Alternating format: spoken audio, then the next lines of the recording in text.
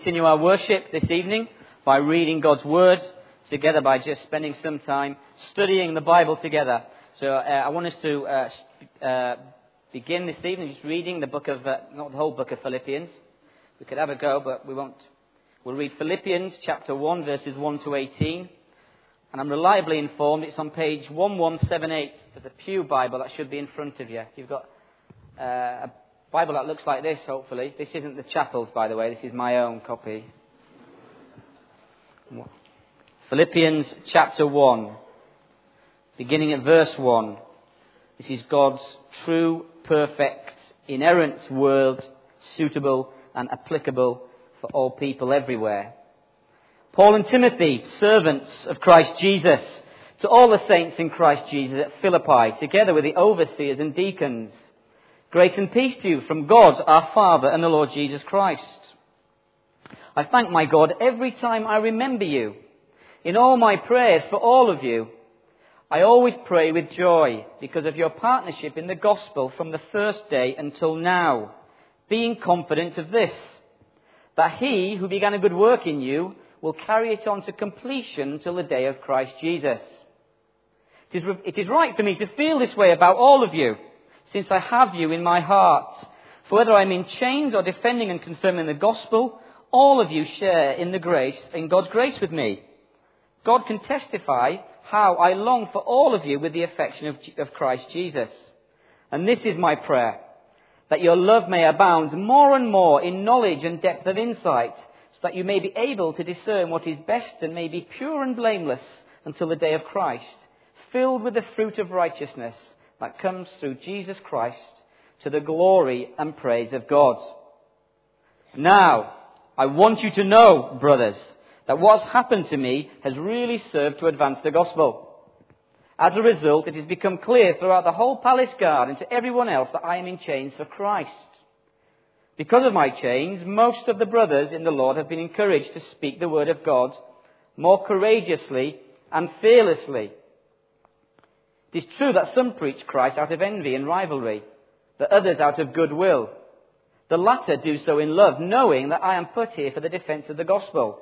The former preach Christ out of selfish ambition, not sincerely, supposing that they can stir up trouble for me while I am in chains. But what does it matter? The important thing is that in every way, whether from false motives or true, Christ is preached. And because of this, I rejoice. Yes, and I will continue to rejoice. Amen. Let's just bow our heads, shall we? One more time.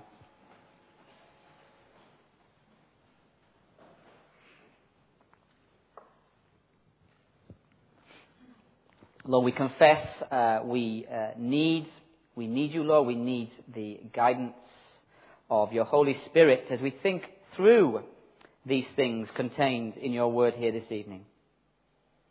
We need that wisdom that only you can bring, Lord. Lord, help us to listen. Help us to put aside any of the strains and stresses of the day, of the week. Help us to just listen. Help us to listen with open minds, discerning minds, with open hearts, Lord, to hear what you have to say and to apply it, Father, to our daily lives for your glory. And for the glory of the Lord Jesus Christ, in whose name we pray. Amen. I was watching a bit of telly the other night, and I was watching this programme on Channel 4. I caught the sort of last 10 minutes of it. And it was something to do with Darwin. I don't know what the title was. Something to do with Charles Darwin and the origin of the species. Anybody catch that? Anybody know what I'm talking about? A few hands. And it was narrated by a guy, Richard Dawkins. That's right, isn't it? That's his name. Because Dawkins and Hawkins and Squawkins, I get them all mixed up. And Richard Dawkins, this sort of self-styled devil's chaplain, according to his website. And he's sort of atheistic, Darwinian populist. And it fascinated me, just the back end of it. I usually don't watch this stuff because it just winds me up and I just want to rag the TV through the window in love. And I was fascinated, and I'll tell you why. Because the bit I watched anyway, this guy, he's on the screen and the sort of camera pans up to him. It's all soft focus. a nice bit of background music. And then he's reading out of Darwin's Origin of the Species, just reading a few verses here and a few verses there, and appealing into the camera, for the nation to understand we don't need religion anymore. We don't need religion to make sense of our world. And I sat there thinking, man, this is a hugely blatant, it's almost it is evangelistic. Complete evangelistic technique, complete, blatant, all-out attack on people of faith by a guy who describes Christianity as a virus that needs to be eradicated. And I thought, he's supposed to be one of the country's most intelligent men. Well, I must be close behind if he's that clever. I'm going to think this is just polemics. There's nothing here. There's nothing. This is just an all-out, full frontal attack on everything we believe. And the gospel is under attack, isn't it? Today. The church is under attack today from these forces. Secular forces, atheistic forces. Jesus is under attack. The uniqueness of Jesus is under attack. But it's nothing new, is it? It's always been under attack. Jesus has always been under attack. People have always opposed the message. We've been going through the book of Acts as well in our Sunday morning services. And there's always been opposition to the church and the message. And the opposition is always the same. From the Jewish Sanhedrin right through to internal division. Stop preaching the name of Jesus. People don't want to hear it. They want to drown us out. And men, women and children have historically lived and died proclaiming this gospel to the bitter end in the face of massive onslaught, haven't they? We've all read the books. We've all got the collections. And how times have changed for us. I was sitting there thinking how times have changed for us in the Western world. These days, persecution is not so much getting thrown in prison and having your fingernails cut off. But we live in this environment of fear. Intellectual fear, I feel, sometimes, which is unnecessary. It's a fear built as well on what other people think about us. And think about what we have got to say. We've got this fear of upsetting someone. A fear of being politically incorrect. A fear of losing our jobs. A fear of almost everything. Of standing up and saying, no, I believe this to be true. We're crippled. We've got a Christianity that's atrophied.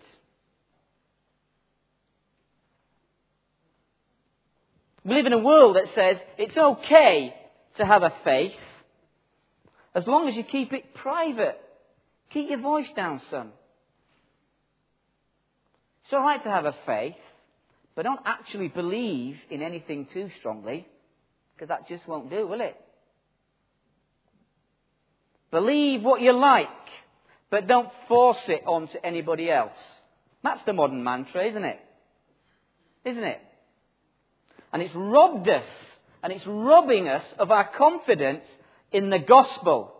If you want to ask me what the first, most serious problem with Niddry Community Church when I came, people had lost confidence in the gospel. It's robbing us of all that vitality, all that joy that we ought to have in Jesus.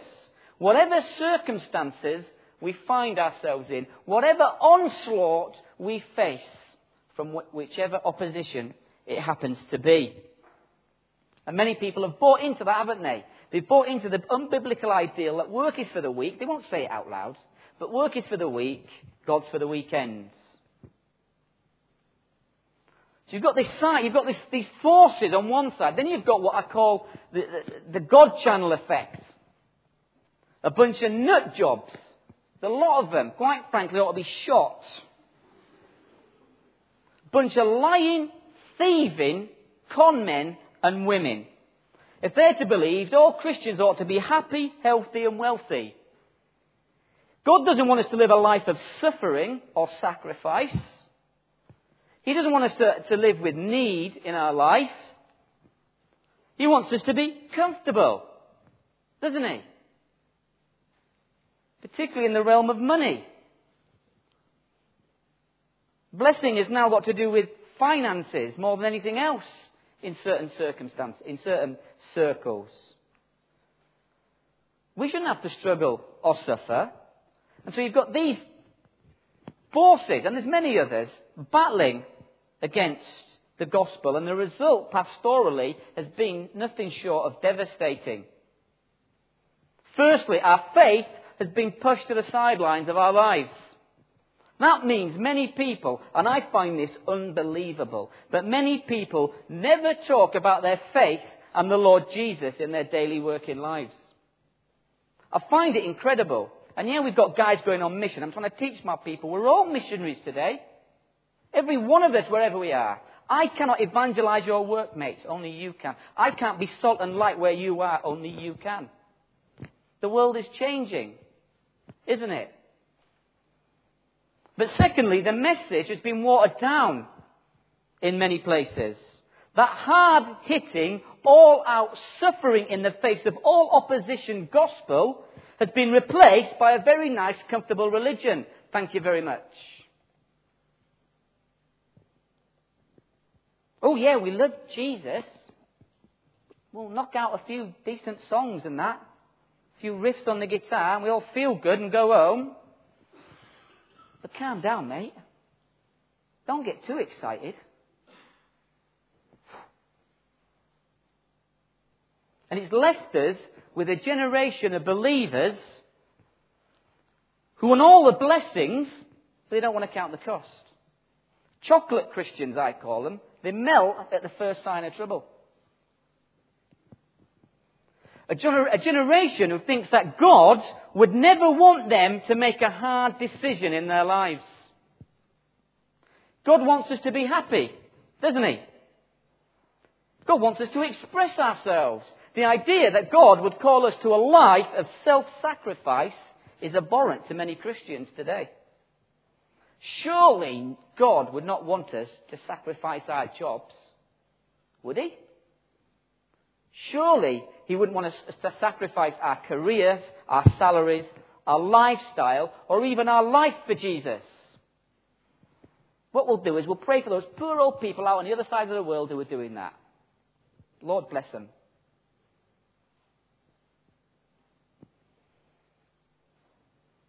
And thirdly, we've got this lopsided view of Christianity means that more than ever before, Christian pastors are counselling depressed and downhearted Christians who feel that the gospel they were sold doesn't live up to these false expectations. Peter's agreeing with me, aren't you? The joy of simply being saved has gone out of us. That simple peace within us that knows that we belong to Jesus. Whatever idiots say on Channel 4. We belong to Jesus. Have that with chips, mate.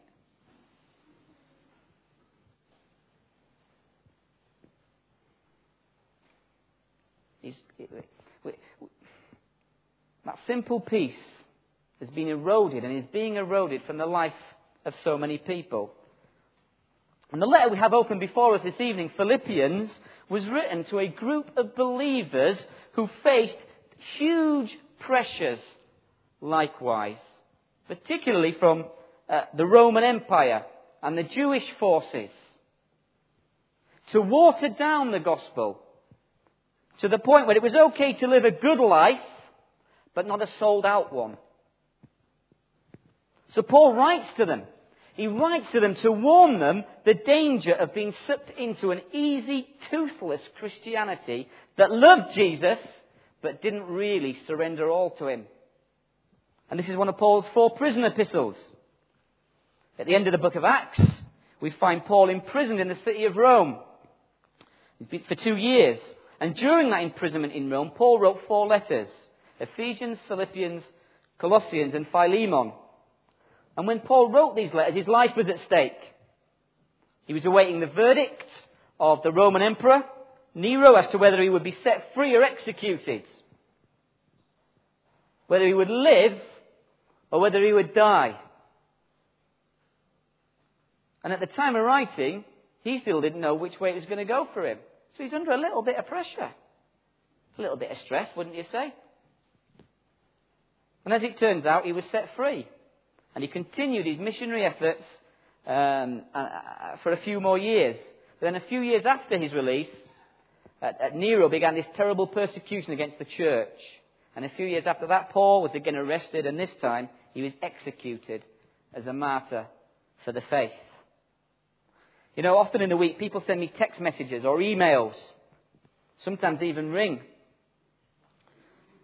Sometimes. And because they need to talk to me about something. Some people are upset. Some people are depressed. Some people are nutters. Some are struggling. Some just want a bit of company and a chat. The point is this. It's very easy for me to tell by the tone of a text or an email or a letter. They do exist.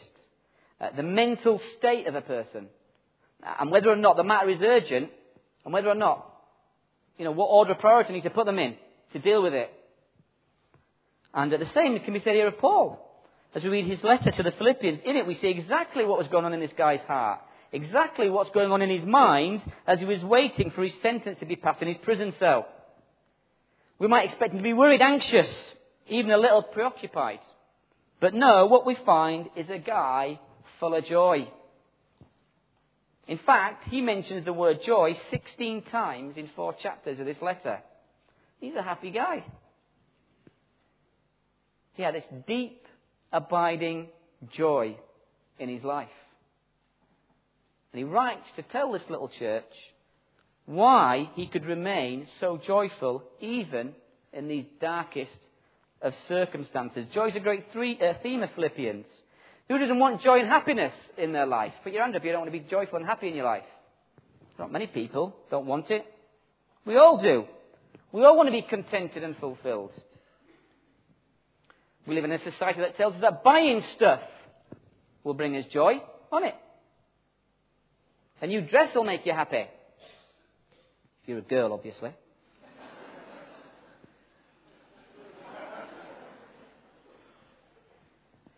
A new car will make you happy. A shopping trip will make you happy. The best phone, that will make you happy.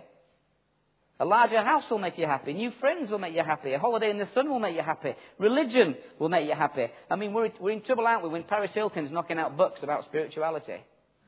Give me a break. And many churches are selling this consumer Christianity where God is this giant cosmic counselor who just wants to give you a big fat hug and your life will be all right. God will get you what you need and give you what you want. Some churches are promising total victory over all of our problems. Addictions, depression, sin, poverty, sickness. Walk into any Christian bookshop, it's full of stuff like this today. Do my napper in. Yet Paul is clear that his joy is firmly placed elsewhere. His joy, he said, tells us, his joy, his happiness comes from the following. Firstly, he says, his joy comes, if you look at the verses 3 to 6, comes because of their fellowship in the gospel. Paul uses the word partnership in the NIV version, but the exact translation is fellowship. His joy comes from their fellowship in the gospel. What exactly is this fellowship he's talking about? For some it's, tea and cake after the service. Join us for a bit of fellowship. For some it's when Christians get together to meet up for a formal meeting in the week, prayer fellowship or women's fellowship or something like that. But fellowship was used in the first century when two people went into business together. Two men start a business together. They sink everything they've got into getting it started. And then they've got to ensure the vision for its growth that these guys are going on along the same lines. Otherwise, it's going to be down the Swanee. Without a strong fellowship or partnership, it doesn't work. Likewise, true Christian fellowship is a group of people coming together, sacrificing all Listen to that. You sang a song about it tonight. All my earthly ambitions, la, la, la, la. Sacrificing all and working together for the good of the gospel. For that is our aim, isn't it? Our true purpose. Our ultimate vision. All true fellowship centres on Jesus Christ. Always. It's more than about tea and biscuits. Paul's joy in them and in their commitment from the moment they were saved until now, he says in verse 5, in getting their hands dirty, in making sure that the good news of Jesus was being advanced. Their consistent and persistent prayer, their gifts, their preaching meant that Paul was full of joy for them. That's why they had started well, they were moving on together. That's why he says in verse 6, be confident of this, he who began a good work in you will carry it on to completion. The day of Christ Jesus. Nothing pleases a pastor more than to see his people grow and new believers come to faith and push on in the gospel. You know, that getting people, I want to say this right so I don't get into trouble afterwards by some of the theologians out there. Almost the conversion is the easy bit because it's not my job, it's the Holy Spirit. So he does his bit, and then the hard bit is pushing them on, is moving them forward in Jesus. And nothing pleases a pastor more when he sees that first glimpse of light. Push on and move forward. That's where he is here, Paul, with these guys. Listen, many people have made professions of faith in the course of my service for God. And probably many, many, many more in Peter's. He's much older than me. And many of them have fallen away when the time of testing comes. I always work on the parable of the sower. Jesus prepared us for a failure, didn't he? 75%, if my maths do me good. Many of them fall away. Many guys have come to faith in Niddrie. Some of them are going to fall away. Some of them are beginning to slip away now. The lack of time and effort and manpower. Many have been found wanting when push comes to shove because they weren't prepared to commit all to Jesus. Many have persevered. One of our first ever real converts in Brazil now studies at Bible college and is the assistant pastor of the church we planted. And I always get a little buzz off that. It gives me a joy. Do you know what I mean? A joy that will have eternal significance. When I think of Brazil now, it does fill me with a deep sense of joy. That not only is the work continuing, but it's progressing without me as well. Because God is God. And He's doing His business. Warren Wiersbe asked an interesting question here for us. Am I the type of Christian that brings my pastor joy whenever he thinks about me? Am I a moaner? Oh no. Quick, I'll hide behind the bookstand. They're coming. Are you? Are we that type of person? It's a big question, isn't it, that one? And there's no such thing either as a spurious conversion when God is at work. That only happens when men are at work. We pray at Niddrie that God is moving by His Spirit and will bring people to repentance by His means, by the gospel, not by evangelistic ploys or marketing techniques. You know what encourages me most in Niddrie? When I hear of a couple who've met up in the week. You know, they've gone out for a drink or something, or they've met round each other's house and they've had a barbie. Spontaneous. Just called themselves, gone together. They've ended up reading the Bible together, praying and coming together. That's fellowship, eh? Spontaneous. You don't plan it in a business meeting. It comes naturally when we love Jesus. That's what Paul is talking about. Look, he says, look at 3 John verse 4. I have no greater joy than to hear that my children are walking in the truth. That's the pastor's greater joy. That's why Paul says back in verse 7 of Philippians, it's right for me to feel this way about all of you, since I have you in my heart. This guy, he loves them. He loves them. We love our people. It's harder to love some more than others, but we love them. Even in jail, even though he was in jail, his joy was great because of their great fellowship, their partnership. Let's pray for that same fellowship here, wherever your community happens to be. We need that, don't we? The greatest compliment a church can be paid is, you know what, I felt a sense of community there, that these guys are bothered about each other. That it's not just an intellectual exercise. See how good he is, mark him out of 10 and get downstairs for a quick brew. You know what I mean? True fellowship. That's what people want, that's what people are looking for. Fellowship in Jesus that is apparent by nature is attractive, guys. You don't have to use any technique. People see it in you. We don't have to sell it. It sells itself. And the fellowship of the gospel has got to be nurtured. We have to fight to keep it going. It's the gospel that unites us.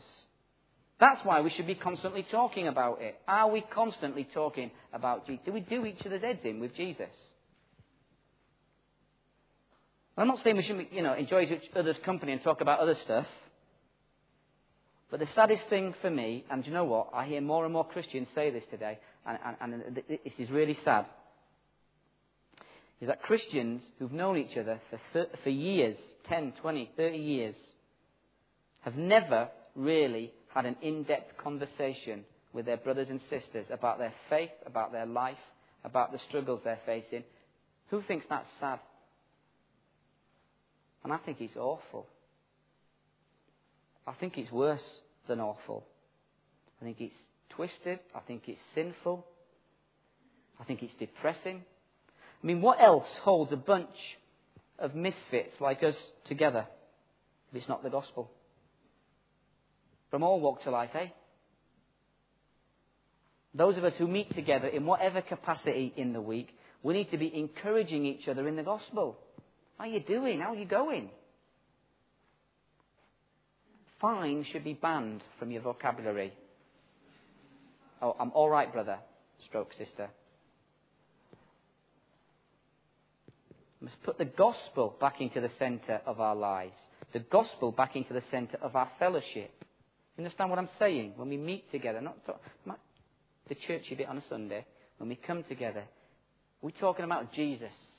If you left a conversation with someone and you know where they're at and you've prayed for them and you've strengthened them and they you in your walk, because that'll pay dividends. That's attractive. That stands up in the face of any idiot on Channel 4. Does it not? And it will encourage you. It will encourage this church. It will encourage the leadership. Jesus lived a life in complete opposition to the comfortable Christianity being sold to us today. He was poor, he was homeless, he was abandoned by his mates, he was abandoned by his family, he was hung on a cross to die a cruel, agonizing death after he was beaten, whipped and mocked, and most of his followers after him. So who do we think we are? Who do we think we are that we can escape this? Who are we to think that God owes us a good and comfortable life? Who are we to think that we will give to God whatever we have left after our working week and leisure time's been sorted out? Who do we think we are? Who are we to give sweat, blood and tears in pursuit of our own naked ambition and next to nothing for the cause of the gospel and the fellowship of Christ? All this self-help, all this pursuit of happiness has left us with huge mental health issues, drug, alcohol addiction, chronic depression. And we're sitting in each other's company and we're not talking about Jesus. What are we doing? We're doing our own selves in. We're doing the enemy's work for him. Well, I'm sure we'll gladly sit and talk about premillennial eschatology, But we're talking about the real stuff, the heart stuff. I've got a surprise for some of you if you're into the God channel. Hold on to your hats. We're not all going to be rich. We're not all going to have children. We're not all going to live in a big house. We're not all going to be world famous. We're not all going to be free from illness. We're not all going to be free from suffering. Fact. Can peddle what they like. Those are the facts. Are they not our experience? So where do we find fulfillment and joy? It has to be in Christ and in the fellowship that we find in each other. It has to be there. Listen, secondly and quickly, because I'm running out of time. I'm going to get into trouble again. His joy is in their spiritual growth. Look at verse 9. This is my prayer, that your love may abound more and more in knowledge and depth of insight. I don't want to really overemphasize this, but it's interesting to me, the wording there. Not to love each other, not even God, but to love knowledge and depth of insight. That's interesting, isn't it? He wants them to love the knowledge of God more and more in their lives. We've got to be careful in intellectual circles. I mean, the chapel has got a great history of guys who are great preachers and do fantastic expository ministry. So my apologies. And knowledge, though, should always lead to an increase in love, not pride. Shouldn't it? That's what he's saying. Reading theological books and having a vast encyclopedic knowledge about the first century usage of toilet rolls is useless to you. He's saying, if love for God is not the end result. There's a lot of intellectual snobbery and elitism in Christian circles today. But the love of knowledge leads to growth and holiness. That's what he's talking about in 10 and 11, isn't he? Why love knowledge? So that you may be able to discern what is best and may be pure and blameless until the day of Christ. We can't increase in knowledge but not in obedience. We can't increase in love and not in holiness. That's his bottom line. They're all intertwined. The love of knowledge is different than the love of the knowledge of God. It's a danger to look out for. But by the same token, Christians should not be all fluffy, doe-eyed, intellectual morons, should they? We need guys to take on Dawkins. We need guys to be standing up. Where are our guys standing up and giving it some welly? Where are they? These guys had a debate yesterday, but where are they? Few and far between. We need a radical reformation, don't we? Not just in this country, in Europe. A proper one.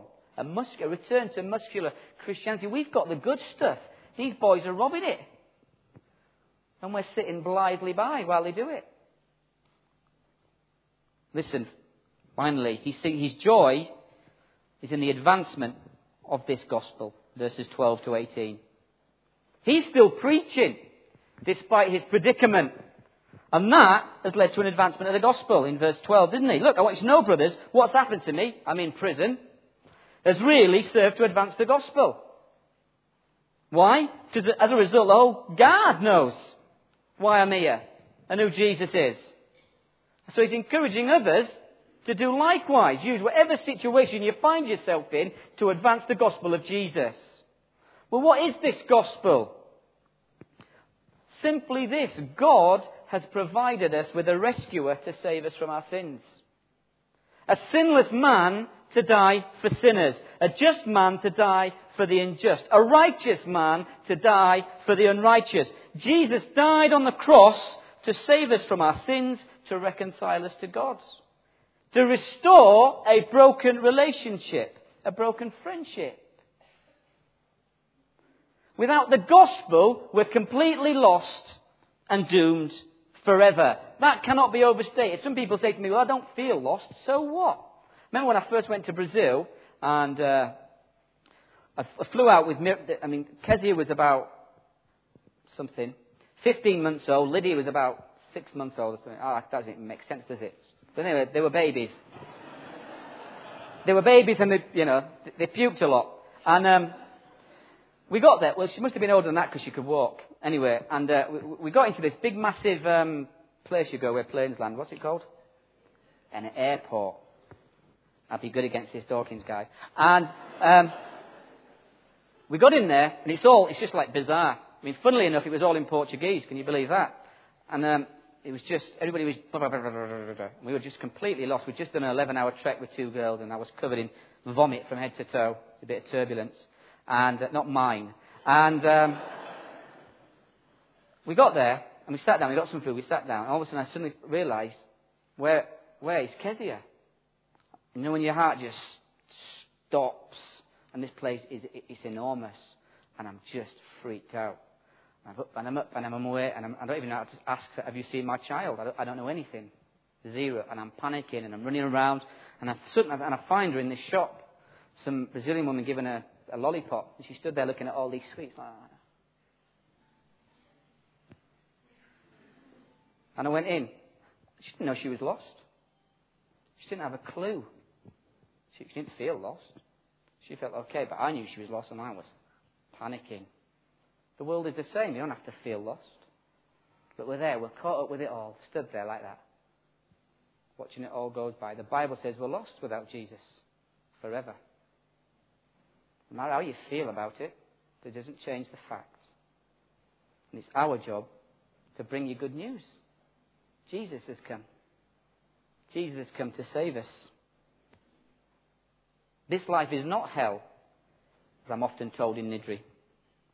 That's reserved for the life to come, for those who refuse to submit to the Lordship of Jesus Christ in their lives. This life offers us a chance to respond to the gospel and then to pass this good news on to others. Jesus came to save sinners. So that's what we must do, and that's what we must be preaching, whatever we are, wherever we are, whatever we're doing, despite the cost. I remember Jez went to a meeting early doors at Niddrie, and I am finished, honestly, you can all, get your cup of tea in a minute. Jez went to this meeting. It was about using our building and, doing a partnership with people in the community, And it was with a local group. I won't say who they were. And this group had a list of demands to use our building, which is quite amusing. They hadn't met us, so they didn't know what they were in for. And one of them, these list of demands in a church, mind you, was we were not to talk to people. We were not to mention the name of Jesus or try to convert their people. And the phrase we used was, we were to be morally neutral. So after careful consideration of about half a second, we laughed. Jez laughed quite a lot. And we said, well, actually, nobody on earth is morally neutral. That's just a stupid statement, isn't it? Anyone entering our building is going to hear about Jesus. Anyone entering the vicinity of Niddrie is going to hear about Jesus. It's who we are. It's what we do. It's what the chapel should be about, isn't it? It shouldn't be about great preaching and great history and the big organ. It should be about Jesus. People should be coming here to hear about Jesus, to leave encouraged about their relationship with the Lord Jesus. Hear the gospel, whether you love it or hate it, it's there, it's fact, it's proclaimed. Paul was joyful because even in prison the gospel was being advanced by him and others. Whatever their reasons were, he wasn't interested. So the question is, and I'll leave you with this, are you going to stand for Jesus in the midst of an increasingly hostile environment? Are you going to stand for Jesus? Are you just going to sing about it? Would you give up your precious career and job for Jesus? Think about it. Don't just say, yeah, I definitely would. They're hard questions, aren't they? I'm not saying they're easy, and I'm not saying I'm better than you, so don't read me wrong, please. What are you willing to go to the sword for in your life? We've got many special interest groups in the church. You've got the AV Brigade, the Hymn Brigade, the Modern Worship Brigade, pro-abortion, anti-abortion, the homeschooling, Christian schooling, creationist, economic justice, social action brigade. Many of them take up a lot of time and effort, and rightly so. I'm not saying they're wrong, all right? But they must never replace the centrality of the gospel of Jesus Christ in our lives. Never. If the hymn book gets in the way of me telling people about Jesus, I'm going to burn it and boot it out of the building. I can assure you of that, offensive or not. Because we're about Jesus. That's what we should be about. Let's remember what we're about. If your friends know more about your interest in following your football team than in about your Saviour, you need to evaluate your life.